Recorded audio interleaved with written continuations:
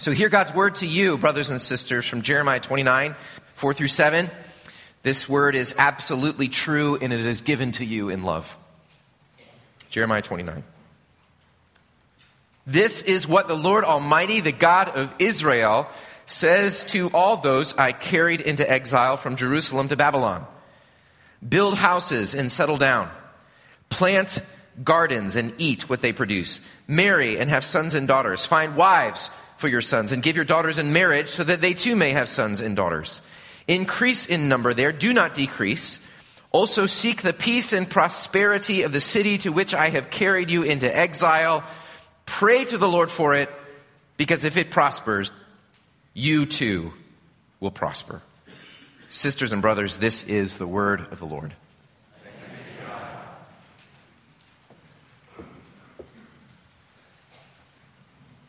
Well, thank you, Corey, and thank you all for inviting me to be part of worship with you and also this vision casting that's going on here. It's very exciting what you all are thinking about and doing here at Third Church, and I'll be excited to see how it all unfolds over the coming years. I do want to talk about renewal in the city, but I want to start with a question, and maybe a surprising question. I don't want you to answer the question, it's a thought question, but I want you to ask yourself if you think we live in a Christian country.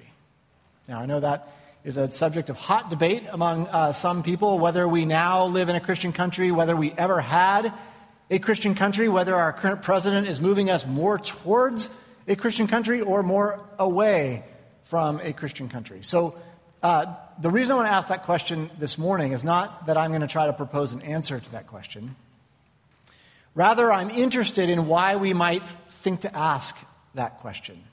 Because my suspicion is that some people ask that question because if they come up with the answer that no, we don't live in a Christian country, that gives them a reason to just disengage with the wider society, to just kind of cocoon in with their families and enjoy their relationship with the Lord and just hunker down and wait for the Lord's return and not to engage with the wider world. So if that's at all a possibility within our sphere, then we need to listen carefully to our text this morning, because Jeremiah has some strong advice, a strong command from the Lord as to whether or not we should disengage in that kind of situation. So the first thing that we need to notice about our text today is the context to which Jeremiah writes these challenging words, because Jeremiah brings a command from the Lord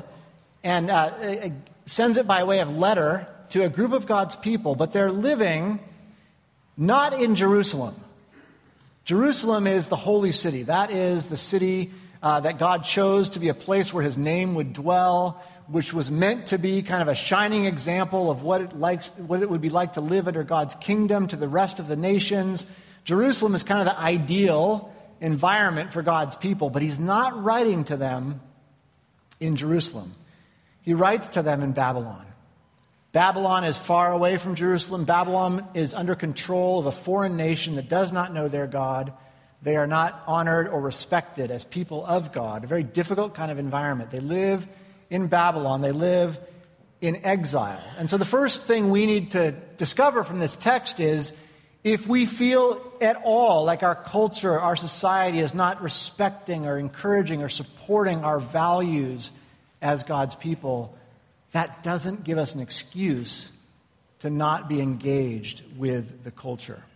Because Jeremiah writes these challenging words to a people in exile. We, as possibly people in exile as well, need to listen to these words as well. And the first message that we get is a message of engagement. We're going to start with kind of a shotgun approach. After addressing the folks in Babylon, Jeremiah goes on with a series of verbs in the imperative verbs, which if you have forgotten your grammar lesson, imperative means a command. So a series of commands to build and to settle and to plant and to eat and to marry. Wait a second, where'd it go? Oh, it's still going there. To have sons and daughters, to find wives for your sons and give your daughters in marriage. All right, my screen's not showing what your screen's showing, but Have no fear. I can look backwards, and I'll turn around in just a moment. So, the first message is these dozen verbs tell us as sort of a blanket statement that we are not to disengage in exile, but we are to live intentionally as God's people. That's the first message. It's so tempting to disengage, but we're to live intentionally as God's people. Now, there's a lot of verbs. We're going to get into most of them in just a moment, but I want to divide that text up just a little bit to help us make sense of it. The first half of what Jeremiah writes... I'm sorry. I got one more thing to do before I get there. Just in case there's a concern that we might think that this is just Jeremiah's opinion. Or maybe Jeremiah is just in a feisty mood, right? He writes before breakfast and he's hungry, so he writes kind of these challenging words. Just in case we think this is just from Jeremiah, Jeremiah wants to make it perfectly clear where this comes from. It invokes the name of God not once, but twice. He first invokes the Lord Almighty, which is the Hebrew word Yahweh, which is the word in Hebrew that's used to, it's more intimate and more personal. It's so holy that the Jews wouldn't even speak that name aloud.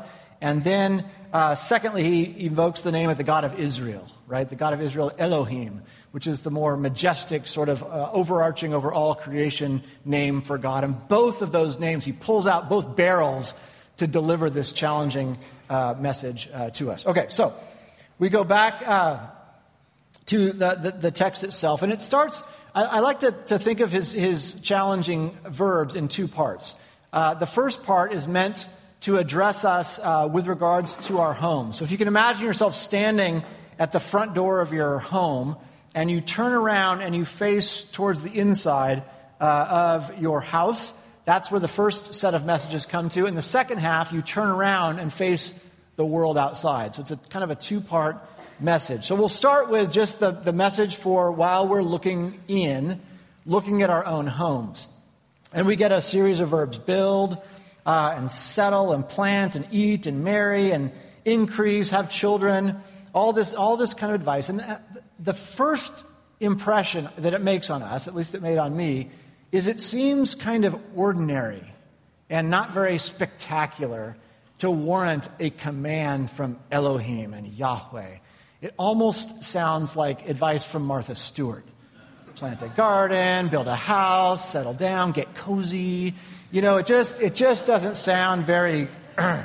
But that said, and we're going to get to in just a moment, that said, I'm really glad, actually, that Jeremiah, the Lord through Jeremiah, starts with our domestic life. Because I think it's really tempting to think that the challenge to seek the welfare of the city and to engage out in the culture means to turn our back or neglect or devalue our home lives. But in fact, that's not the case at all. In fact, it's very important, as we think about engaging the larger culture, that we pay attention to our home lives. Our home lives are vital. That's where our children, their identities are nurtured and their identities are formed. That's where we have a safe place to make sense of the world and to practice trust and relationships. And we build a lot of our identity in our home life. And that's so vital that we start there before we go out to impact the world. In fact, I think what Jeremiah is describing in the verbs around the domestic sphere is a kind of human flourishing at home. And so he instructs us to seek human flourishing in the context of our home. So let's take a moment to think about what we've just heard from Jeremiah. Human flourishing, first of all, is grounded in a particular way. And we can think of all the verbs that Jeremiah gave us under three headings. One is verbs having to do with our body. Plant gardens and eat what they produce. So we care about taking care of the needs of our body. There's also a sense of place, a sense of belonging. So build houses and dwell within them. We're supposed to do that as well. And then there's relationships. Have children, marry, have children, and then have your children marry and continue to form these strong bonds of relationship. And so this picture of human flourishing is sort of a full-bodied. It involves our bodies, our place, and our relationships. Now, we listen to this text in a slightly different place than the original audience, right? It's a slightly different time.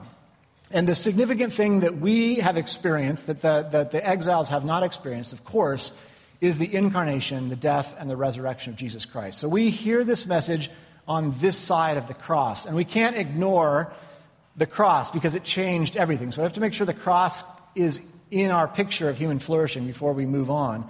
And so our flourishing is grounded in these three ways, but it's rooted in Christ. We know that the only way for anyone to truly flourish is when they live in a reconciled relationship with God through Jesus Christ. We have to hold on to that, whatever else we say. That said, I don't want us to forget the first part, where we are grounded when we think about how we are rooted. Let me put it this way. Jesus Christ came to save us not from our bodies, to save us not from our places and not from our relationships, but Jesus Christ came to save us in the context of embodied people in place, in relationships, and then redeems us in that context as well. So he came to save us as full-bodied human beings. Okay, so that's sort of the domestic side. Now you have to picture yourself turning outward to the neighborhoods outside of your houses, to the neighborhood outside of this church. And Jeremiah tells us to seek the peace and the prosperity of these places. Okay, so now we've got another set of commands to consider. And the word there for peace and prosperity is shalom. That's the Hebrew word that's being translated peace and prosperity. You probably are familiar with the word shalom. Oftentimes it's translated simply peace. But we know that there's no good single word English equivalent for shalom. It's a much richer term. When we say the word peace in our culture, people generally think of the absence of conflict, like two countries who are not fighting each other are at peace. Or we think about it as kind of inner tranquility, like I go to yoga class so that I can experience peace in my, whatever. So that neither of those capture the fullness of peace, right? Peace involves a flourishing in body and place and relationships. In fact, I think that in the way that shalom comes up in this text, I wonder if Jeremiah isn't using this command to the outside world and the word shalom here to capture some of what he's just said about the domestic sphere, in the sense that flourish in your homes and then turn around and also bring shalom to the surrounding community. So I think that's probably what Jeremiah is doing here. So let's pause for a moment and just work with this word shalom, because it's a very rich word. As I've said, it's about flourishing, and it has lots of different dimensions. But the one thing that is really clear about shalom is that we fully experience shalom when we're in the unmediated presence of the Lord. And if you think about that full picture of shalom, we really only see that clearly twice in the Bible. There's two occasions where we see humanity experiencing the fullness of shalom. Come on, slide. So one of them is in the beginning of Genesis in chapter 2 in the garden. That's a time when the humanity experiences shalom in fellowship with God. The second time is at the end of the Bible in Revelation chapter 22, where the new Jerusalem, where the new heavens and the new earth come down, and humanity experiences shalom again in the presence of God. And so these two pictures of shalom that we get in the Bible are similar in a lot of respects, right? They both involve body, place, and relationship. We think about the Genesis account.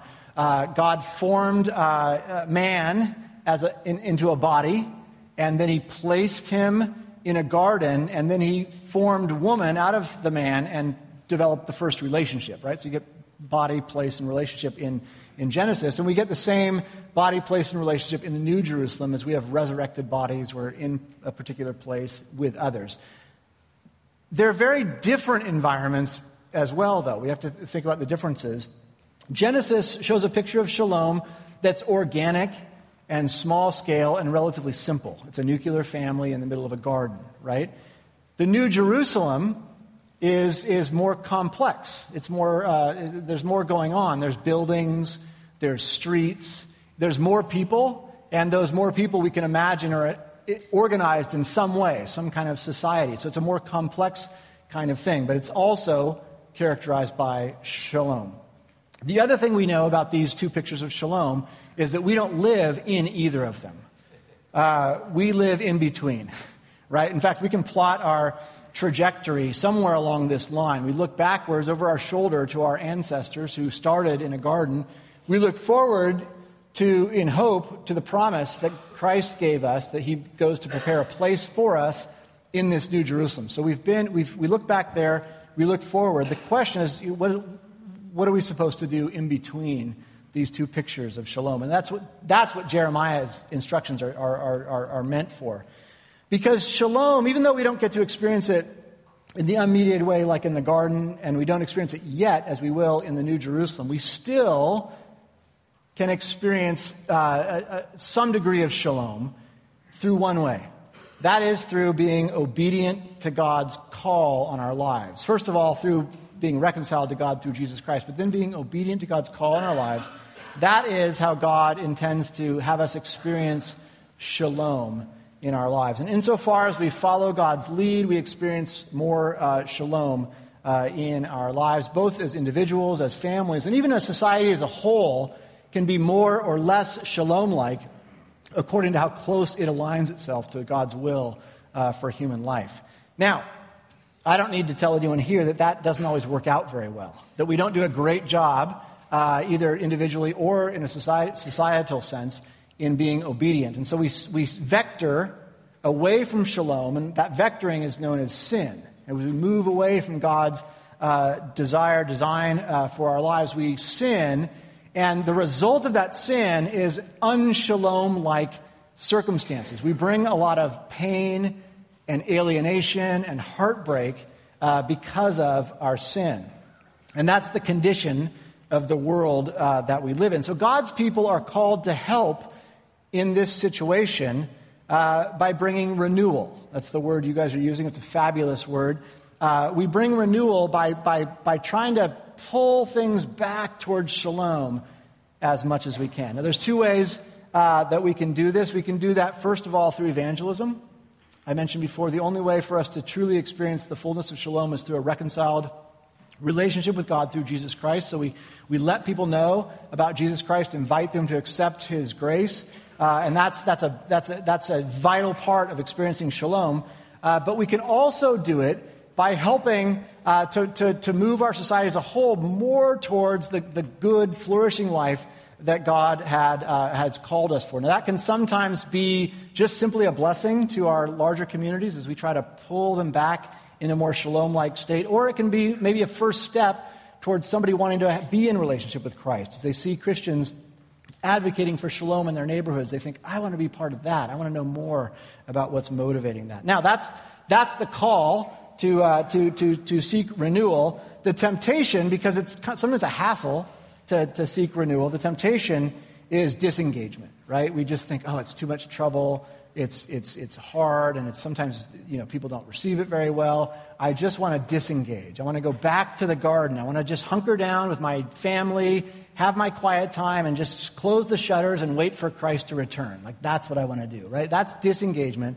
But we are called by the Lord to not do that, to engage. So the question for us is where are the?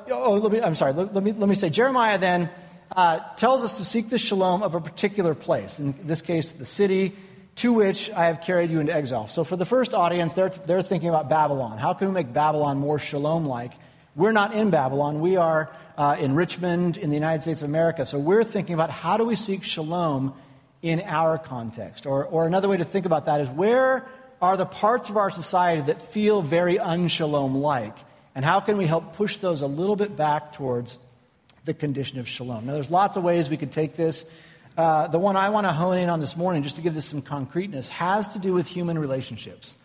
I think there's one aspect of our human relationships, especially outside of our homes, out in the wider culture, that's really not functioning very well right now. It's really not working, and it's a lot of unshalom-like kinds of things. And it has to do with 3 pieces of glass. We're going to talk about 3 pieces of glass that have really had a negative impact, in my opinion, on our human relationships, which are so important to human flourishing. And it goes back about 70 years when we, as an American society, decided to build our entire culture around an automobile.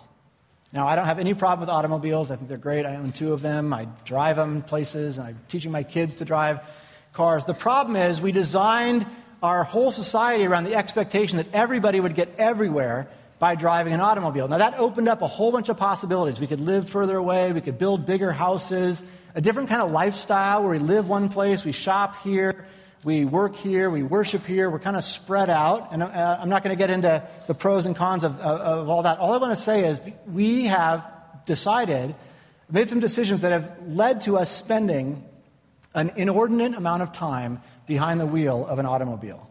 And that means that we experience the world from this perspective, with a windshield between us and the rest of the world and between us and other human beings. And I'll say this, that when you encounter another person and you're driving a car and they're driving a car, you don't always treat them as human beings for whom you might have a kind of relationship. In fact, you treat them as competitors for lane space, for parking spaces.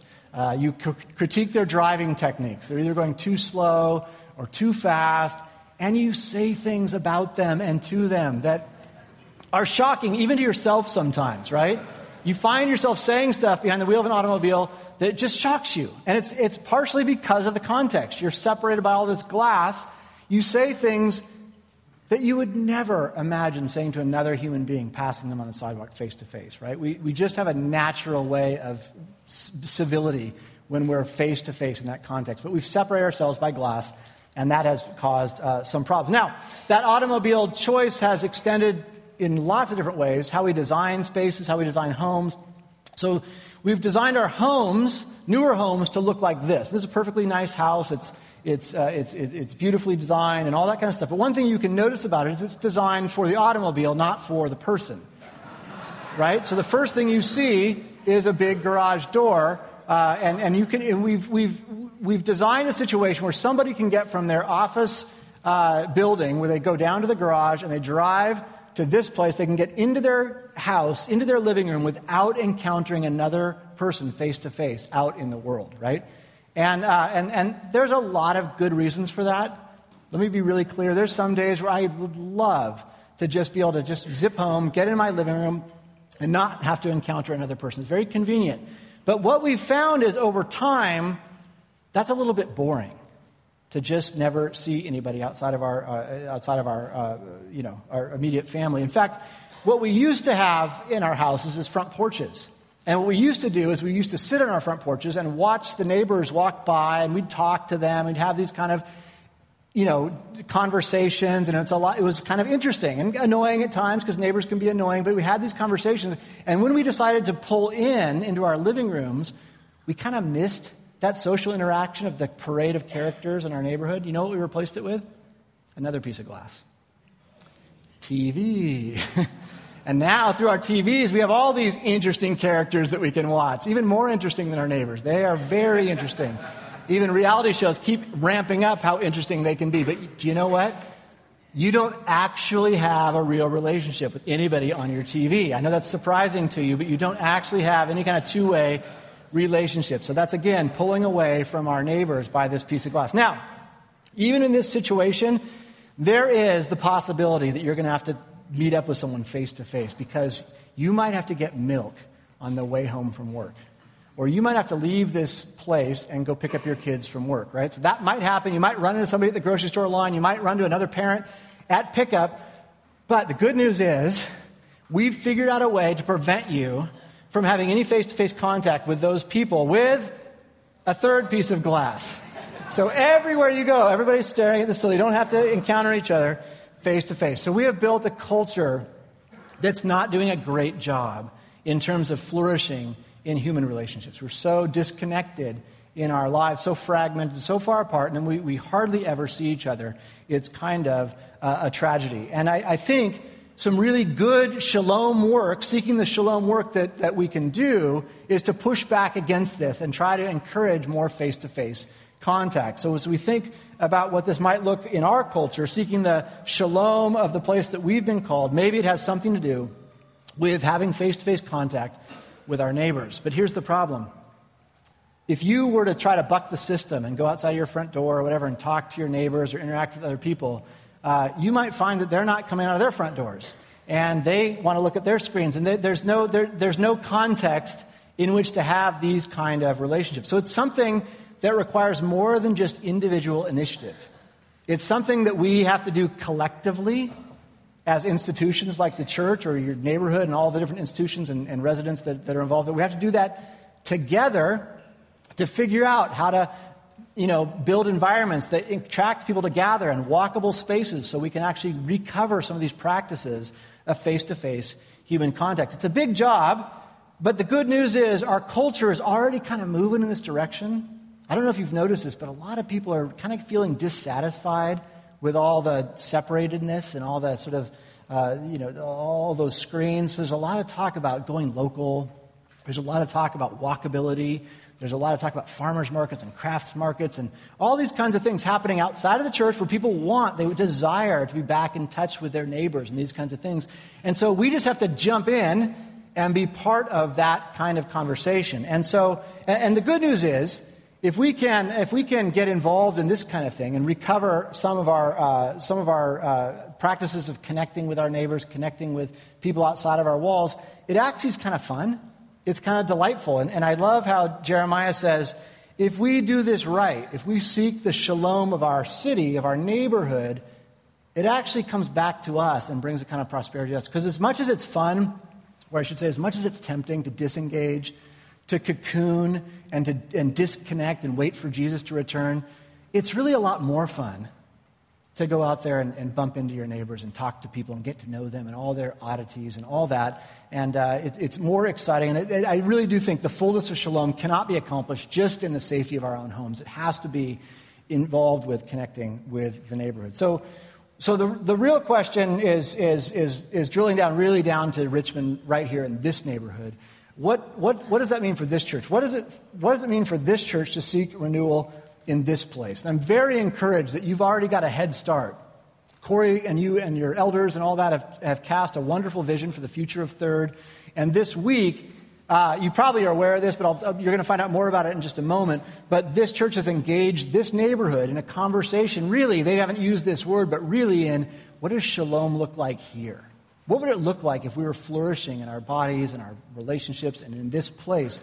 And the neighbors have been involved and enjoying this conversation, and there's a lot of really exciting plans going forward. So we're starting to form a picture of what renewal is going to look like in this place. But all of us, most likely, are tempted to just disengage, either now or later when the process gets difficult. We're going to be, it's such a hassle. It's going to cost a lot of money. It's going to have to require some changing of our patterns. Some of the neighbors aren't going to like these things, or they're going to push back, and we're going to have to endure. Maybe I should just go retreat to the safety of my cocoon and wait for Jesus to return. And hopefully that's not where you're ultimately going to be. We're all going to be tempted with that. But that's where Jeremiah's words hopefully will get through. Or I'm sorry, the Lord's words through Jeremiah, that we are to seek the shalom of the city to which we've been called in exile. Seek the shalom to the city to which you've been called. Do not disengage, but seek the shalom in this place. Amen.